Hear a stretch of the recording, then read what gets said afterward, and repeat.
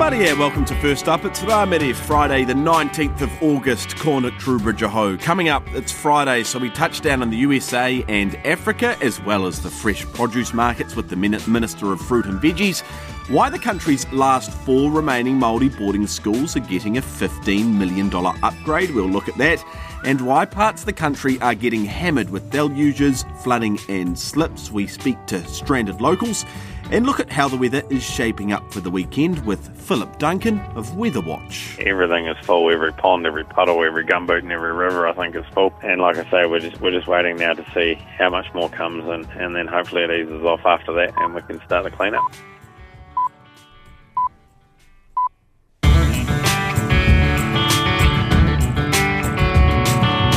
Morena, I'm Nick Trubridge and for Nathan Lardy on your Friday. It's Friday, woo! I'm going to have ham and cheese croissants after the show. Can't wait. But before all that, we've got a few things to get through. And we're going to start in the US. We're more than a year and a half, after losing the 2020 election. Former President Donald Trump and his supporters, his followers, call them what you like, are still leading the news 2 years later. Joining me from New York is our correspondent, Bevan Hurley. Morena, Bevan. Morena, Nick. Great to be with you. You as well. Let's start with Trump, of course. In the last few hours, one of his longtime lieutenants, Alan Weisselberg, has pleaded guilty to fraud, hasn't he? Fill us in. Yeah, that's right. As you say, Trump just continues to suck all of the news oxygen up over here, Nick. So the former chief financial officer of the Trump organization, Mr. Weisselberg, pleaded guilty this morning to his role in a 15-year-long tax fraud scheme. And he's made a deal with prosecutors that could make him a star witness against the company at a trial scheduled for October this year. Weisselberg pleaded guilty to 15 felonies and admitted he failed to pay taxes on $1.7 million in income, including perks such as a rented Manhattan apartment, Mercedes-Benz car leases, and private school tuition for his grandchildren. He admitted deliberately concealing those benefits in order to underreport his income. And as part of the deal, he will serve a 5-month sentence in New York City's notorious Rikers Island jail, pay nearly $2 million in back taxes, and waive any right to appeal. And he'll be formally sentenced after the completion of that Trump Organization trial, which we believe will happen in October. So what are the pundits saying this might mean for Trump himself? Well, Weisselberg has been a fiercely loyal Trump employee. He's worked closely with Donald Trump since 1973, but his testimony could damage the company if it does indeed go to trial as planned. Yet even by providing testimony against the company, Weisselberg is not going to be able to implicate any Trump family members because they're not actually accused of any wrongdoing. If the Trump organization is actually convicted, the worst that they will face is penalties and back taxes and fines, but no one's going to go to prison. And it's kind of one thing after another, isn't it? Because, of course, we were talking about Mar-a-Lago last week and the week before. There's a hearing today on that. What will that look at? What will it try and determine? Yeah, Nick, that hearing has just got underway moments ago. And so the judge that authorised the warrant for the FBI search at Mar-a-Lago is being asked to determine whether to unseal an affidavit or a sworn witness statement that contains details of how agents found probable cause that crimes had been committed. The Justice Department is warning that disclosing the affidavit at this stage would likely chill future cooperation from witnesses. We know that someone from Trump's inner circle has been quietly providing information to the feds. And the Bureau also wrote in its filing to the court that the probe's focus on highly classified materials, such as those nuclear documents, could exacerbate the harm if those details were to be disclosed to the public prematurely. There's also real concern that this whole sort of increasing violent rhetoric that we're seeing towards FBI agents could be stoked by the further release of individual agents' names on paperwork. And Trump has also said that he is going to release security camera footage of the Mar-a-Lago search. And it's all just really ramping up to quite a scary sort of atmosphere over here at the moment. Footage that could, of course, well, you could identify people. Who knows how people could use it, right? Yeah, exactly. Yeah. Hey, Liz Cheney, a former Trump loyalist, of course, she's lost her primary in Wyoming, but she appears to be laying the groundwork for an election bid nonetheless come 24. That's right. Liz Cheney knew she was going to lose this House race. That's because Wyoming voters deserted her over her opposition to Trump. But she didn't shy away from the fight, and she is clearly positioning herself for bigger battles ahead. In a defiant concession speech, she invoked former presidents and Civil War heroes Abraham Lincoln and Ulysses Grant to highlight the fact that she was not going anywhere in terms of that battle with Trump. She's already began building an apparatus to support those future moves and could realistically be a formidable opponent should the political winds begin to shift before 2024. Ms. Cheney has really emerged as a remarkable figure in the US political scene. She was the number 3 House Republican until being stripped of that leadership position in May last year for refusing to stop talking about January 6 and Trump's efforts to overturn the election. And her contribution, of course, as deputy chair of the January 6 House Committee has been enormous. And for all those efforts, she's been mercilessly attacked by MAGA figures. And her defeat was in many ways the crown jewel of Trump's campaign of vengeance against Republicans who turned on and voted to impeach him, Nick. Thanks, Bevan. Bevan Hurley joining us there from New York this morning. It's 10 minutes past 5. You're listening to First Up on RNZ National with me, Nick Trubridge. We're keen for your feedback. What are your plans for this wet weekend? Indoor activities, Scrabble, Netflix. Keep them PG, please. Nothing untoward, please. Are you in one of those flood-affected areas as well? We've asked about that for the last 3 days, but that's because the rain has been absolutely relentless for the last 3 days. You can text us 2101. You can tweet us at FirstUpRNZ or email firstup@rnz.co.nz. You can also find us on Facebook and Instagram at FirstUpRNZ. Well, as wild weather sweeps New Zealand, residents affected by Australia's biggest flood in modern history are learning what could be done better next time. When Lismore was flooded earlier this year, everyday heroes came to the rescue, as they often do. We see that here. But the New South Wales Flood Inquiry has found these heroes and their mates need to be trained to help again next time. The report recommends a community-first responders program, including funding equipment for emergencies and training by appropriate government agencies, the ABC's Catherine Gregory reports. They're known as the Tinny Flotilla, the group of Lismore locals who navigated floodwaters to rescue people stranded in their homes. 15-year-old Lockie Conlon is one of them. He and his cousin Henry Allen took off in their boat early on that fateful morning. Yeah, and then we woke up and to his sister coming into his room, showing us all the photos on Facebook and how they were asking for people to get down there with boats. So we hooked ours on and just went down. He reckons they rescued about 40 people. Some of them were on their roofs, but in the shallower parts there were people still in their houses. And my cousin had to walk through it while I held the boat and go in and find them, because you could hear them asking for help. Most of them were crying. Lockie Conlon says while he wasn't scared at the time, some of the rescues were pretty challenging. The hardest part was getting them from the water into the boat, like especially the elderly, because some of them had to swim out of their homes and then try climbing. Aidan Ricketts is another Lismore local who rescued about 22 people. Luckily, he did so with a long-held boat licence and a fair bit of experience on the water. Still, for him, the main challenge was the dirty water. In terms of visibility, you cannot see anything under the water at all. So consequently, your big hazard is hitting things. So whether that's submerged vehicles, carports, even in the case of this flood, submerged power lines. I mean, normally try to use the streets as your navigation ways. So the next set of hazards is things like, giveaway signs in the middle of roads. And one of the key recommendations from the inquiry into the 2022 New South Wales floods was to train up people who live in flood-prone areas to do these sorts of rescues. The report says there should be a community-first responders program, which includes funding equipment for the community and training by appropriate government agencies. Aidan Ricketts mostly supports the idea. Look, the community's got an advantage over the government when it comes to immediate disaster rescue, partly because it has greater granularity, it has greater local knowledge.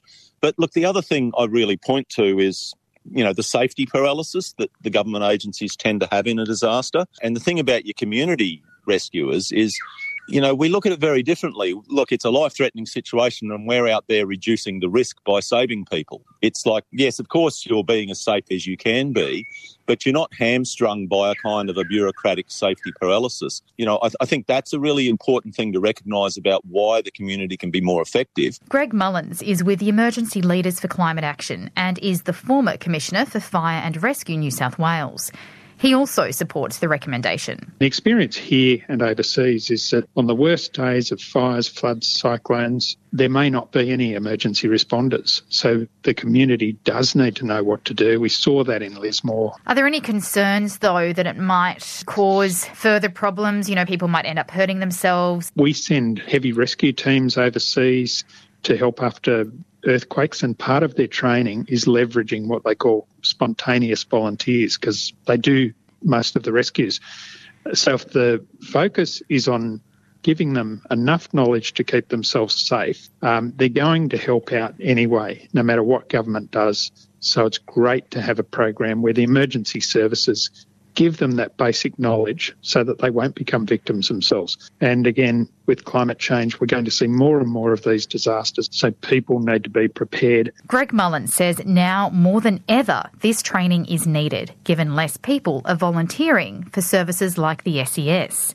And he adds that flood rescue systems could learn a bit from bushfire preparedness. Look, there's a proven program in bushfires already where people in urban areas are trained up. They have basic equipment. They're not firefighters, but they wet down before the fire arrives. They prepare the homes for impact, cleaning gutters, etc., flammable material.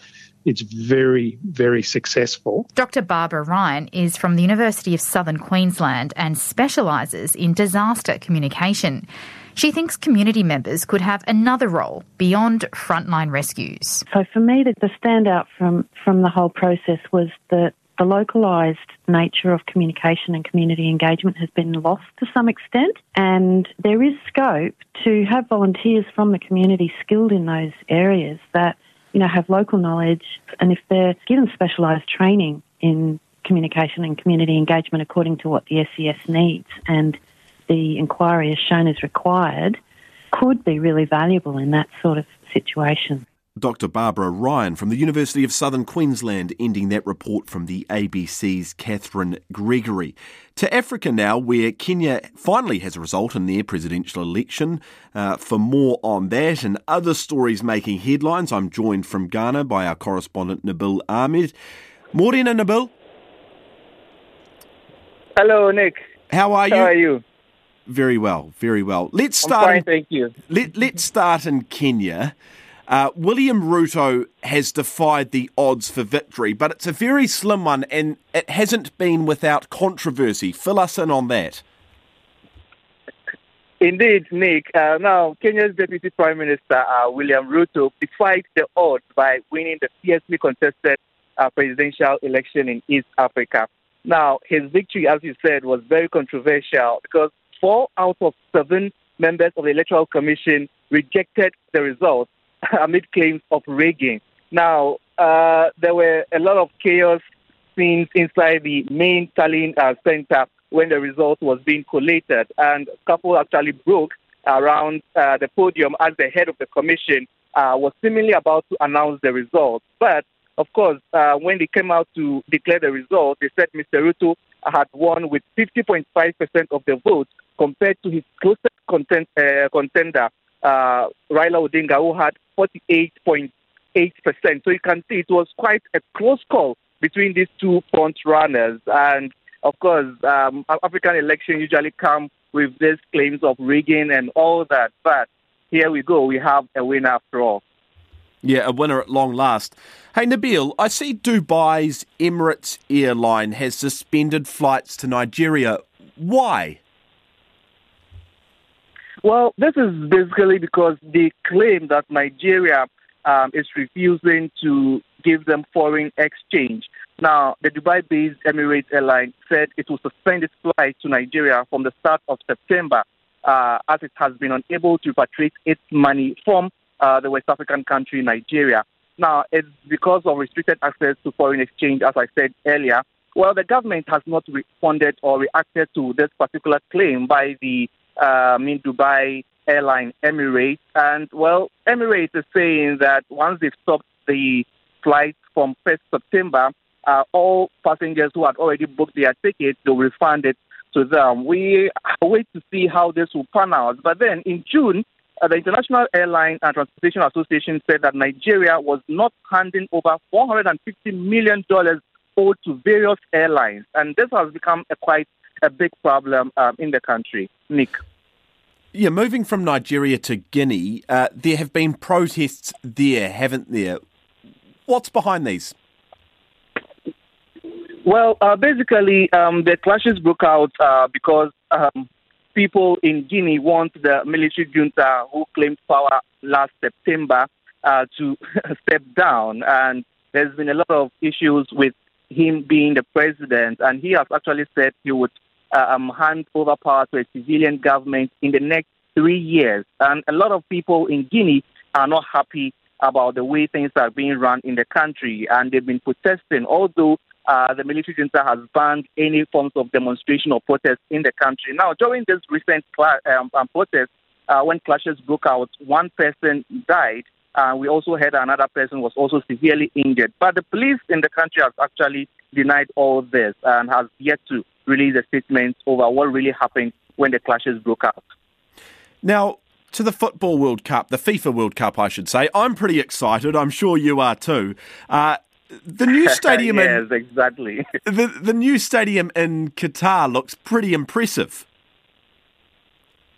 Indeed, it is, and it's actually one. The venue, which is Lusail Stadium, for the FIFA World Cup, has won a sustainability assessment, award, which is quite impressive because the 80,000 capacity venue boasts of a number of sustainability features. And it includes a state-of-the-art roof and water efficiency systems. And the stadium design is also inspired by the interplay of light and shadow based on the Fanar lantern, which illustrates the golden age of art and craftsmanship in the Arab and Islamic world. So with all these coming together, indeed, it is not surprising that that main stadium that will be used for the FIFA World Cup has achieved this feat, Nick. Hey, Nabil, very, very quickly, how's Ghana going to go at the World Cup?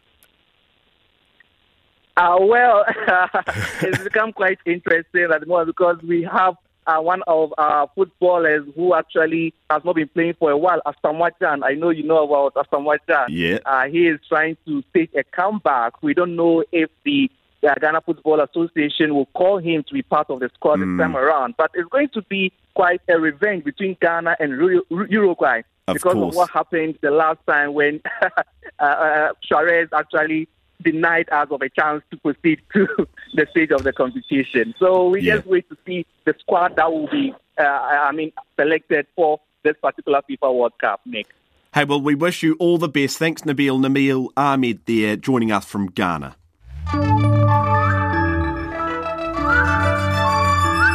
It's 22 minutes past 5. I'm Nick Trubridge and you're with First Up on RNZ National. Coming up, heavy rain continues to hammer down, causing evacuations, flooding and road closures in parts of the country. We'll hear from stranded locals and speak with Weather Watch's Philip Duncan about what today has in store.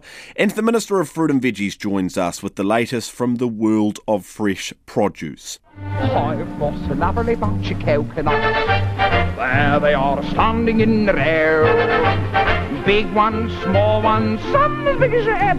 You give them a Up early as always, because that's when the produce is freshest, is our Minister of Fruit and Veggies, Glenn Forsyth. Morena, Glenn, it is when the produce is freshest, right? It all happens in the morning. Yep, they still get up at 3 o'clock on Mondays and Thursdays, busy market days. Yep. And take it to the market. Have a nice juicy apple first thing in the morning, or whatever you fancy. Hey, yes. World Iron Awareness Week. We usually think of meat, don't we? But talk us through veggies that can boost our iron levels. Yeah, it was something I hadn't heard of until Vegetables New Zealand wrote on it this month, but it is World Iron Awareness Week next week. They go on to say iron deficiency is one of the most common deficiencies around the globe. 1 in 14 adult women are reported to have low iron levels, and a staggering 8 out of 10 toddlers don't meet the recommended intake. I mean, you have heme iron found in meat, chicken and fish and easily absorbed by the body, and then non-heme iron found in plant foods like vegetables, cereals, beans and lentils. And it is not as readily absorbed by the body. However, eating vegetables that have high vitamin C helps the body absorb that iron as much as 85%. So most vegetables contain vitamin C, but levels vary. Vitamin C helps with tissue repair, as we know, supports a very strong immune system to fight infection and helps health in general. So Vegetables New Zealand hint at another great reason on why to eat a rainbow of colours. And some of the many popular vegetables which are a good source of vitamin C, you can pick a lot here that you'll probably like, include beans, broccoli, cabbage, capsicums, cauliflower, Brussels sprouts, of course, courgettes, kumara, spuds, pumpkin, and tomatoes. The veggie that wants to be a fruit. I thought rhubarb was a fruit, to be honest. Yes. It's back, isn't it? It's rhubarb season. It's good in a crumble. Oh, yeah, she's back. The news was mostly good on vegetables at the main market day yesterday. We have good supplies of greens such as broccoli, cauliflower, leeks and celery, and this is impressive for this time of the year. It's hard to believe the humble cabbage is still the shortest green down here. Delicate leafy greens, however, remain in poor quality and supply, also affecting a range of salad bags too. There are great volumes of white butter mushrooms, 3 kilo bags of brushed potatoes. Look out for those. Now, brushed potatoes, they do require a quick rinse and scrub, and rhubarb, as you've said, they've come back in supply as well. Lots of kumara and pumpkin and USA garlic here now, which is filling our New Zealand shortage nicely. Now, when buying garlic, go for bulbs which may surprise you by their weight. Heaviness indicates plump, juicy cloves at their peak. Beware of bulbs which are sprouting or showing a greyish-black blemish which probably betrays mould. Blend a large amount of garlic, ginger and lots of onion as well in a food processor. Mix with oil and freeze those in ice cube trays and use it well for cooking. So, yeah, very handy. Mangoes are back in store, but they're not from here, are they? Tell us where they're from. Yeah, fruit, lots to chat about on fruit also. We'll whip through it. Queen apples are in heavy supply. Plenty of oranges and lemons. But New Zealand Satsuma mandarins have finished, been replaced by Australian Afora Mandis. Avocados, loose bananas, green kiwi fruit, they're already available and fresh dates are back. Australian melons and strawberries picking up in volume, and a small handful of Mexican Kent mangoes are here. These are mainly a green skin variety, and they eat when they get to gentle pressure, so do try one or two of those. Now, fruit of the week, Nick. No. You get me on this every time I'm filling in, but I'm too quick. Yes. Glenn, drum roll, please. Fruit of the week. Okay, we're going with new season USA seedless grapes.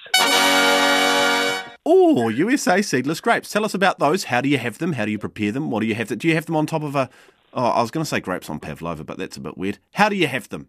Yeah, we've done that, cut them in half, but there has been recent published studies suggesting grape consumption may have a positive impact on health and lifespan, and you can find those on healthline.com. I was reading about it all this week, and they're certainly an impressive fruit, no doubt about that. But we chose early season USA grapes today as their quality and taste is magnificent. The boat arrived yesterday, and fruit will filter into stores over the weekend. Prices are firm for the first lot, but you won't be disappointed. And a little secret, Nick, the next shipment for us hasn't left the port of Oakland yet, so buy it next week and hoard in the fridge because there will be a gap in supply again. Lovely, as always, Glenn. See you next week. Have a great weekend. Sing your roll up, all a penny a piece.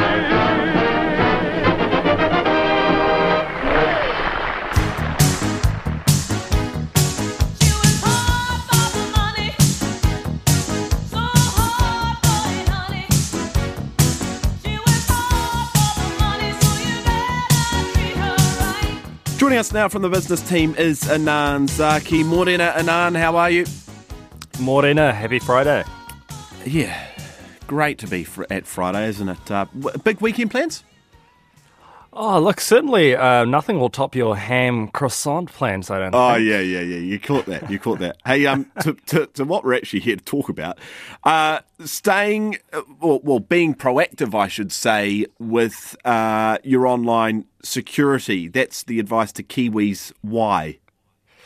Yeah, so this has come from the government's Computer Emergency Response Team, or CERT as they're known. So obviously we're in a digital world. It's here. We're not waiting for anything. It's here now. It's part of our lives.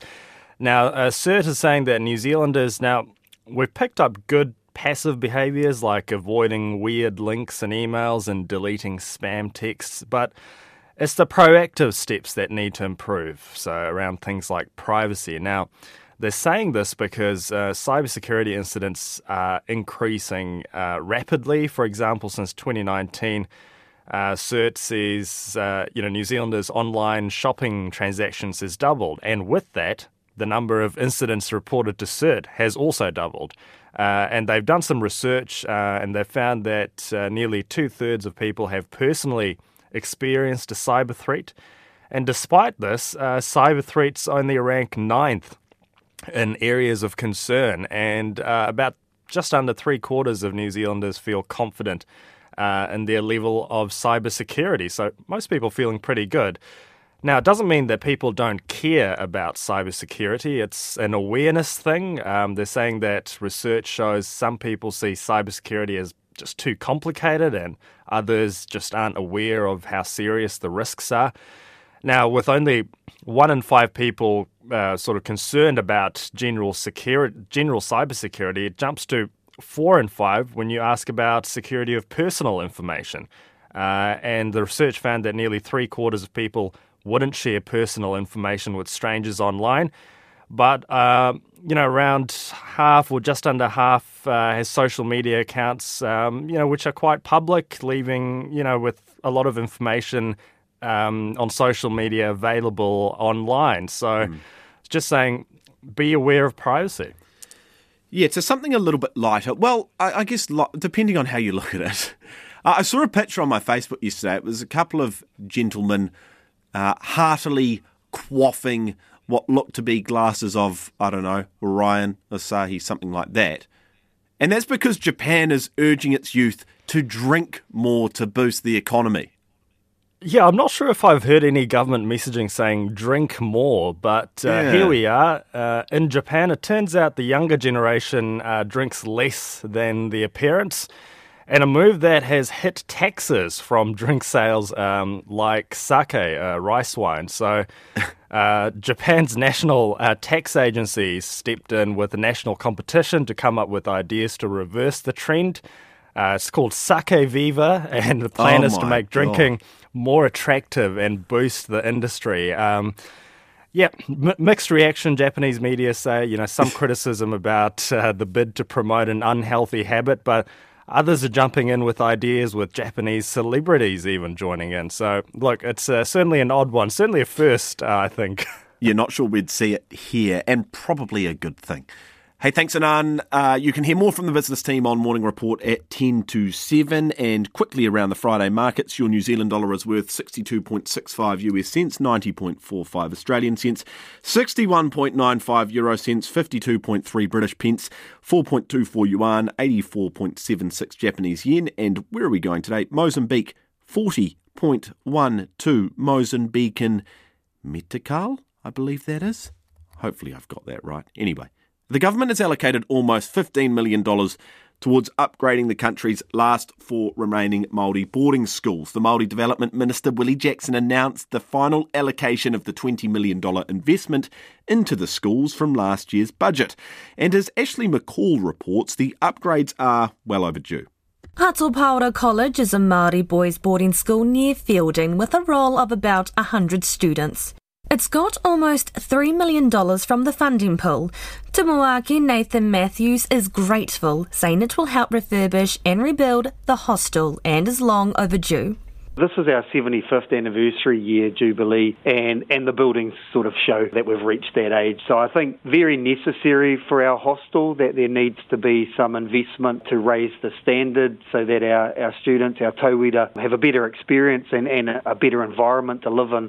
The school's role has also dropped over time, which Mr Matthews thinks comes down to the lack of resources for all 4 Māori boarding schools. You also look since the year 2000, the closing of St Stephen's, the closing of Queen Victoria, the closing of Turakina and Hatopetra. So you would say the whole sector has suffered from, I would say it was a lack of resourcing and support. So this is a great step towards remedying that. St Joseph's Māori Girls College is getting just over $6 million. Trust Board member Rake Poho Taia Ora says an earthquake report done in 2017 shows the school is in need of some serious repair. It identified, firstly, the chapel needed to be basically closed, and that's been closed ever since, and also part of the accommodation area as well as some of the infrastructure. So the infrastructure is still quite old, and the new buildings would have come around certainly at least 70 years ago. He says the current repair bill is estimated at $25 million and climbing.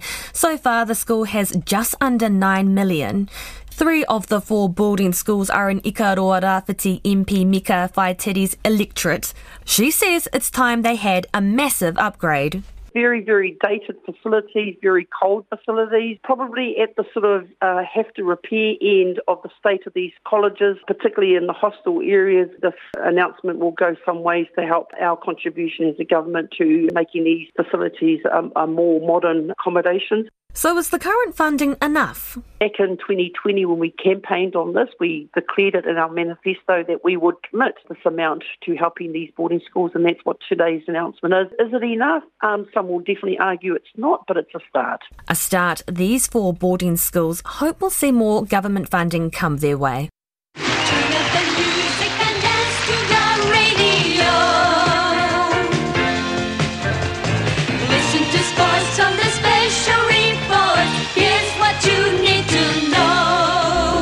Clay Wilson from our sports department has joined me in the studio very early. Morning, Clay. Morena. How are you going? Yeah, not too bad, not too bad. Look, let's start with the Black Ferns versus Aussie.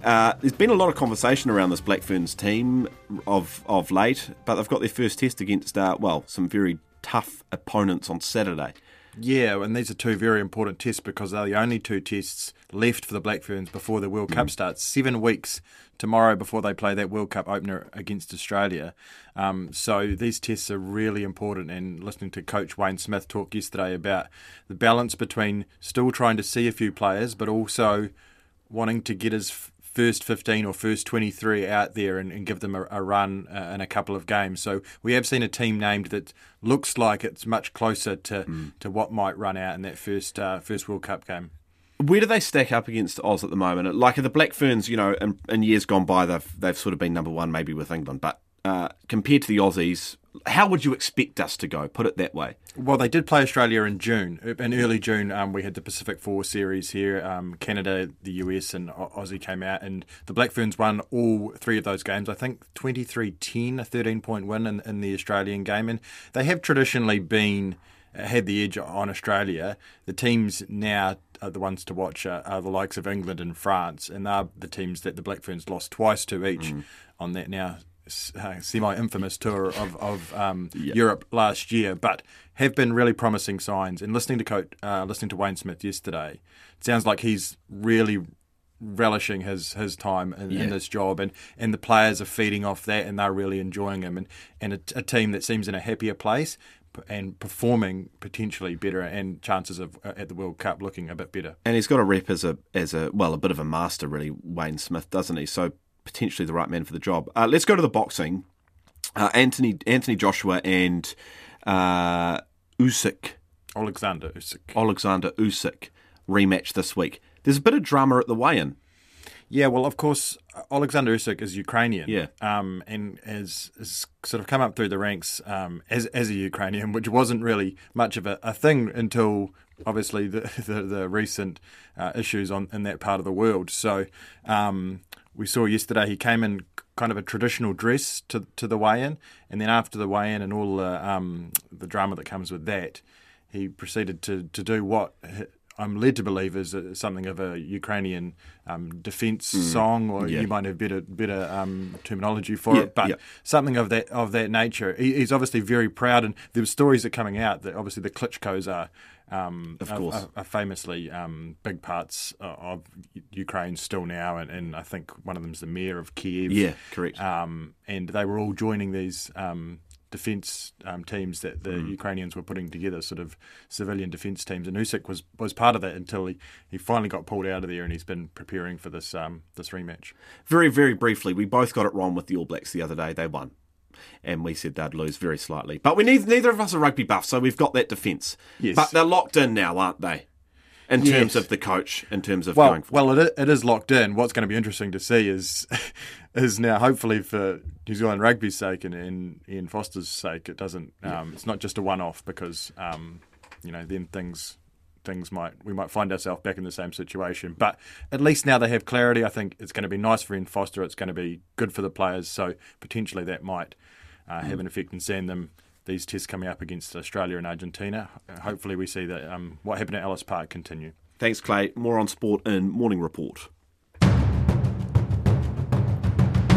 It's 18 to 6. I'm Nick Trubridge and you're with First Up on RNZ National. Still to come, an atmospheric river, we've heard that this week already, has burst across the country. We hear from the regions worst affected by the weather. We'll talk to Northland residents who have been entirely cut off by the rising floodwaters.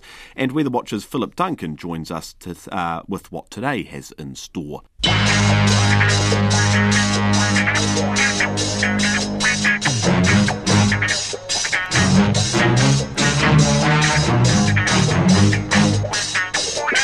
The professionals of Morning Report are up after 6, and for a quick preview of our flagship news program is Corin Dan. Morena, Corin. Morena, I don't know where to... Well, looking at my rundown this morning, boy, it's just so much weather right across the country, and we're going to have to be across all of it. And obviously, Nelson has been absolutely hammered, so we will be there getting the well, it's not clean up yet because they're still in the thick of this, and there's more to come, we know, in a couple of days. Northland, obviously, in the eye of the storm at the moment. Westport too. Taranaki, we've got reporters, and we'll talk to a lot of mayors from all those areas. Kieran McAnulty too, the Civil Defence Minister, for the response to that. We also have some politics in the mix as well. Gaurav Sharma, new explosive allegations claiming a cover-up, and he is on the program. We have spoken to him. We will also have political analysis of that. So that's in the mix as well. And that's probably about it, to be honest. Yeah, well, plenty there. Hey, thanks, Corin. Morning Report up in about 14 minutes. The Environment Minister, David Parker, has opened the Ohakea Rural Water Scheme, ending years of uncertainty for local residents. In 2017, households near the Manawatu town of Sanson were told their water supply was contaminated by PFAS, toxic firefighting foam used on the nearby Ohakea Air Force Base. Manawatu reporter Jimmy Ellingham has more. Ngāti Parawahawaha leads the ceremony to bless Sanson's new water treatment plant. The plant means about 90 properties next to the Air Force Base no longer need to rely on drinking water trucked in. Relieved residents turned out for the ceremony. The PFAS remains in the aquifer and will continue it's intergenerational, and it will continue to spread as well. The water scheme takes that away from people's health, from land health and the animals' health, so it's great. That's Andy Russell, a long-time farmer next to Ohakea. Fellow local Jim Malone is also pleased. Quite happy the way it's worked out, yeah, we've got good water now. We've got to pay for it, but still, at the end of the day, it's a good solution. Yeah. That cost will be about $350 a year per connection. The government put up $10.88 million for the scheme, and the Manawatu District Council has a contingency fund of about $2 million, about half of which is needed. A hefty price to pay perhaps, but Environment Minister David Parker says it's better for everyone than a possible class action that was at one stage mooted. When the sharks started circling from Australia trying to get up a class action, I came to the view that wasn't in the interests of anyone, actually. I didn't think there would be a legal remedy that would be likely to be obtained at the end of it for a couple of reasons. Those are that PFAS chemicals in the firefighting foam were legal when they were used, and that New Zealand has ACC to cover personal injuries that may result. David Parker acknowledges the stress locals felt at learning of the contamination and concerns about the effects on their property prices. I thank the maturity shown by the local people who were so adversely affected by this, because I think most of the locals saw that too and realised that if they caused a melee around these issues, it would actually probably make some of the problems that they were worried about, like the drop in land values and house values, worse. Early on, there was concern about how long the Defence Force and other officials knew of possible contamination before it was made public, and David Parker says some things could have been handled better. It was expected the new water supply would be ready by Christmas 2021, but COVID restrictions and supply chain headaches caused delays. However, Manawatu District Council Infrastructure General Manager Hamish Waugh says the work is still within budget. The total project came in at about $11.9 million. So essentially used all of the project budget and about half of the contingency, which for a project of this size and scale, given the risks involved and the COVID factor, we're very happy with that. The new water bore is 650 metres below the ground and in the future could provide more than 6 times the 1,500 cubic metres now drawn from it. Entire Northland towns remain entirely cut off due to the rain that's been pelting down for the last 48 hours or so. Schools were closed yesterday to allow children to get home before being blocked by flooding, with some Northlanders finding themselves trapped by the rising water. Northland now appears to be the epicentre of the so-called atmospheric river that had forced hundreds of homes to be evacuated in the northern South Island. Matthew Tunison reports. Kaitaia Business Association chairperson Andrea Panther says the rain didn't let up all yesterday and more is forecast today. Because we've got rivers that run all around our town, our poor fire brigade, the sirens have been going regularly. But when we get cut off, that's awful, so we can't get out of here. An hour south of here, doesn't matter whether you go the west coast or the east coast way, the roads are flooded and closed, so we actually can't leave the area. Schools have all closed because of all the flooding, and so that has a big roll-on effect because people travel into Kaitaia to work. They've got to get home. She says people have been frantically posting on social media trying to find out if there's any way for them to get around the floodwaters and to where they need to be. And we've also heard of people that need to get out of here to catch flights and things. I don't think there'd be any flights going from Kirikiri or Kaitaia, but to get overseas, etc., to get to Auckland. So people are getting a bit nervous about having to get out of here. So yeah, it's a bit of a mess.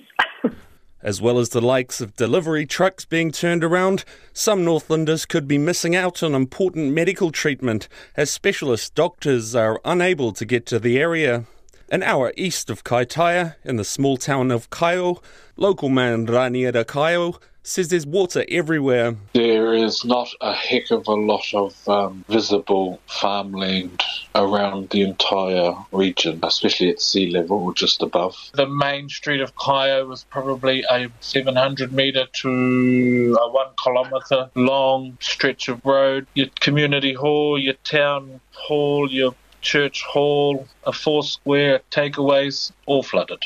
He says residents have been stocking up on essentials. Or those of us in the region, especially around the wider Whangarō region, when we know the rain is going to be this bad, we sort of make supply runs early on. The 4-square was, and the BP and Kyle were very, very busy.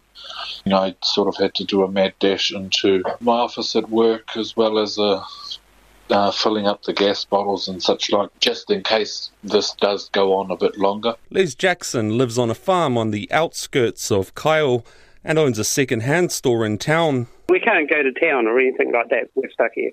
The access road to town is cut off. Oh, the shop. We don't know. We can't get there. So it's just one of those things. We can't get to town to have a look. So we kind of cross fingers when that happens. Meanwhile, in the Upper South Island, more than 300 homes in the Nelson Tasman district have been evacuated. Takaka dairy farmer Wayne Langford says after what appeared to be a brief respite yesterday, the rain started falling again. Golden Bay has a pretty good river system that's used to handling, large rain events. However, this is obviously a step above that. Everything is full. Every pond, every puddle, every gumboot and every river, I think, is full. And like I say, we're just waiting now to see how much more comes and then hopefully it eases off after that and we can start the cleanup. All eyes will be looking upwards this morning, hoping for the sun to break through. We can handle rain, that's all right, but it's just when it comes in large volumes, and I'm meaning on a per hourly rate, as long as it doesn't do that too much, then we can handle it. It'll be okay. The government announced yesterday it's injected $200,000 into the Mayoral Relief Fund for Nelson, Tasman and Marlborough to help those affected. Joining me now is Philip Duncan from Weather Watch. Good morning, Philip. Good morning. How are you? Very well. Let's start with up north because things have sort of shifted up there, haven't they? How's it looking? Yeah, it's still raining, and there is still more rain coming through over the rest of today. In fact, around Kaio, Kerikeri, there's around about another 30 millimetres or so to come through today. So that's not too problematic, but it is not, the best news when you're trying to sort of drain out and dry out up there. The Upper South Island, are they still in the firing line despite things shifting to Northland? Yes, unfortunately. Northland and Takaka, Golden Bay and Nelson actually are all sharing a very similar weather pattern right now. This rain coming straight in from the north. And so the Upper South Island, which is a lot further west than the North Island is still very exposed. And unfortunately, the rainfall totals that we've now got at Weather Watch and at Rural Weather are showing sort of another 80, 90 to 120 millimetres still yet to fall around Takaka, Golden Bay, and maybe the hills around Nelson. So there's definitely a ramp-up of rain as we go across Friday night and Saturday once again. But the good news is it finally does start to ease tomorrow. You remember that thing called the sun? Yes, vaguely. When will that be back? We've been asked that a lot. It'll be coming back this weekend, although it may not be perfectly coming back. But this whole atmospheric river is falling apart overnight tonight. And so tomorrow we get a bit of a westerly change coming in. So it's still not perfect, but there'll be more gaps in the cloud, and we'll start to see more sunny weather coming through as we extend through the weekend and into next week when it gets sort of more changeable again. For those who weren't with us earlier in the week, let's go back over atmospheric river very briefly. What is that? So it's almost exactly what it sounds like. It is a river up in the atmosphere, up in the sky. Just think of a valley in the sky full of water. And that's what we're seeing here. It's like the Waikato River or the Clutha River. It's just this atmosphere of water coming straight down, and it's feeding into the Upper South Island, and it's feeding into Northland, and then there are other areas getting it as well, but those are the areas directly in the line for that today, and it's just mostly caused by a huge area of high pressure. There's no storm. It's not a low or a cyclone. It's a big high, an anticyclone, and it's reaching up to the tropics, pulling down this moisture, and then the next thing it's doing is stopping that moisture from moving through. So it's a double whammy caused by high pressure. There's been a lot of chat recently about how this is another 1 in 100 year event. We were talking with the Nelson Mayor about this earlier this week. Where does this latest rain event, whatever you want to call it, that's a lame name, we can probably come up with something better, but anyway, sit in a historical context? I would say this is an exceptional event, and I'm someone who actually rolls my eyes a wee bit at hearing in the news each year that this storm was as bad as Cyclone Bola. I've heard that every year for the last 15 years, but this storm is a lot like Cyclone Bola in the sense that it's dropped, several hundred millimetres, close to a metre of rain by the time the event's finished. And Cyclone Bola did a similar thing in Gisborne back in the 80s and East Cape over a 3-day period. So there are some similarities between Cyclone Bola's rain event and this one. This one's definitely one for the record books. Thanks, Philip. Philip Duncan there from Weather Watch. You'll have more on the weather and Morning Report very soon.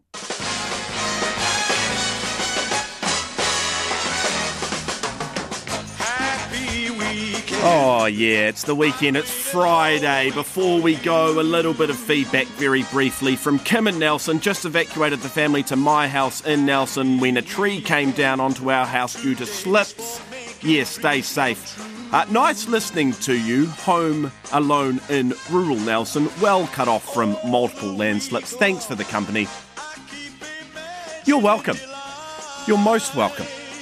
Hey, look, one last word before we go.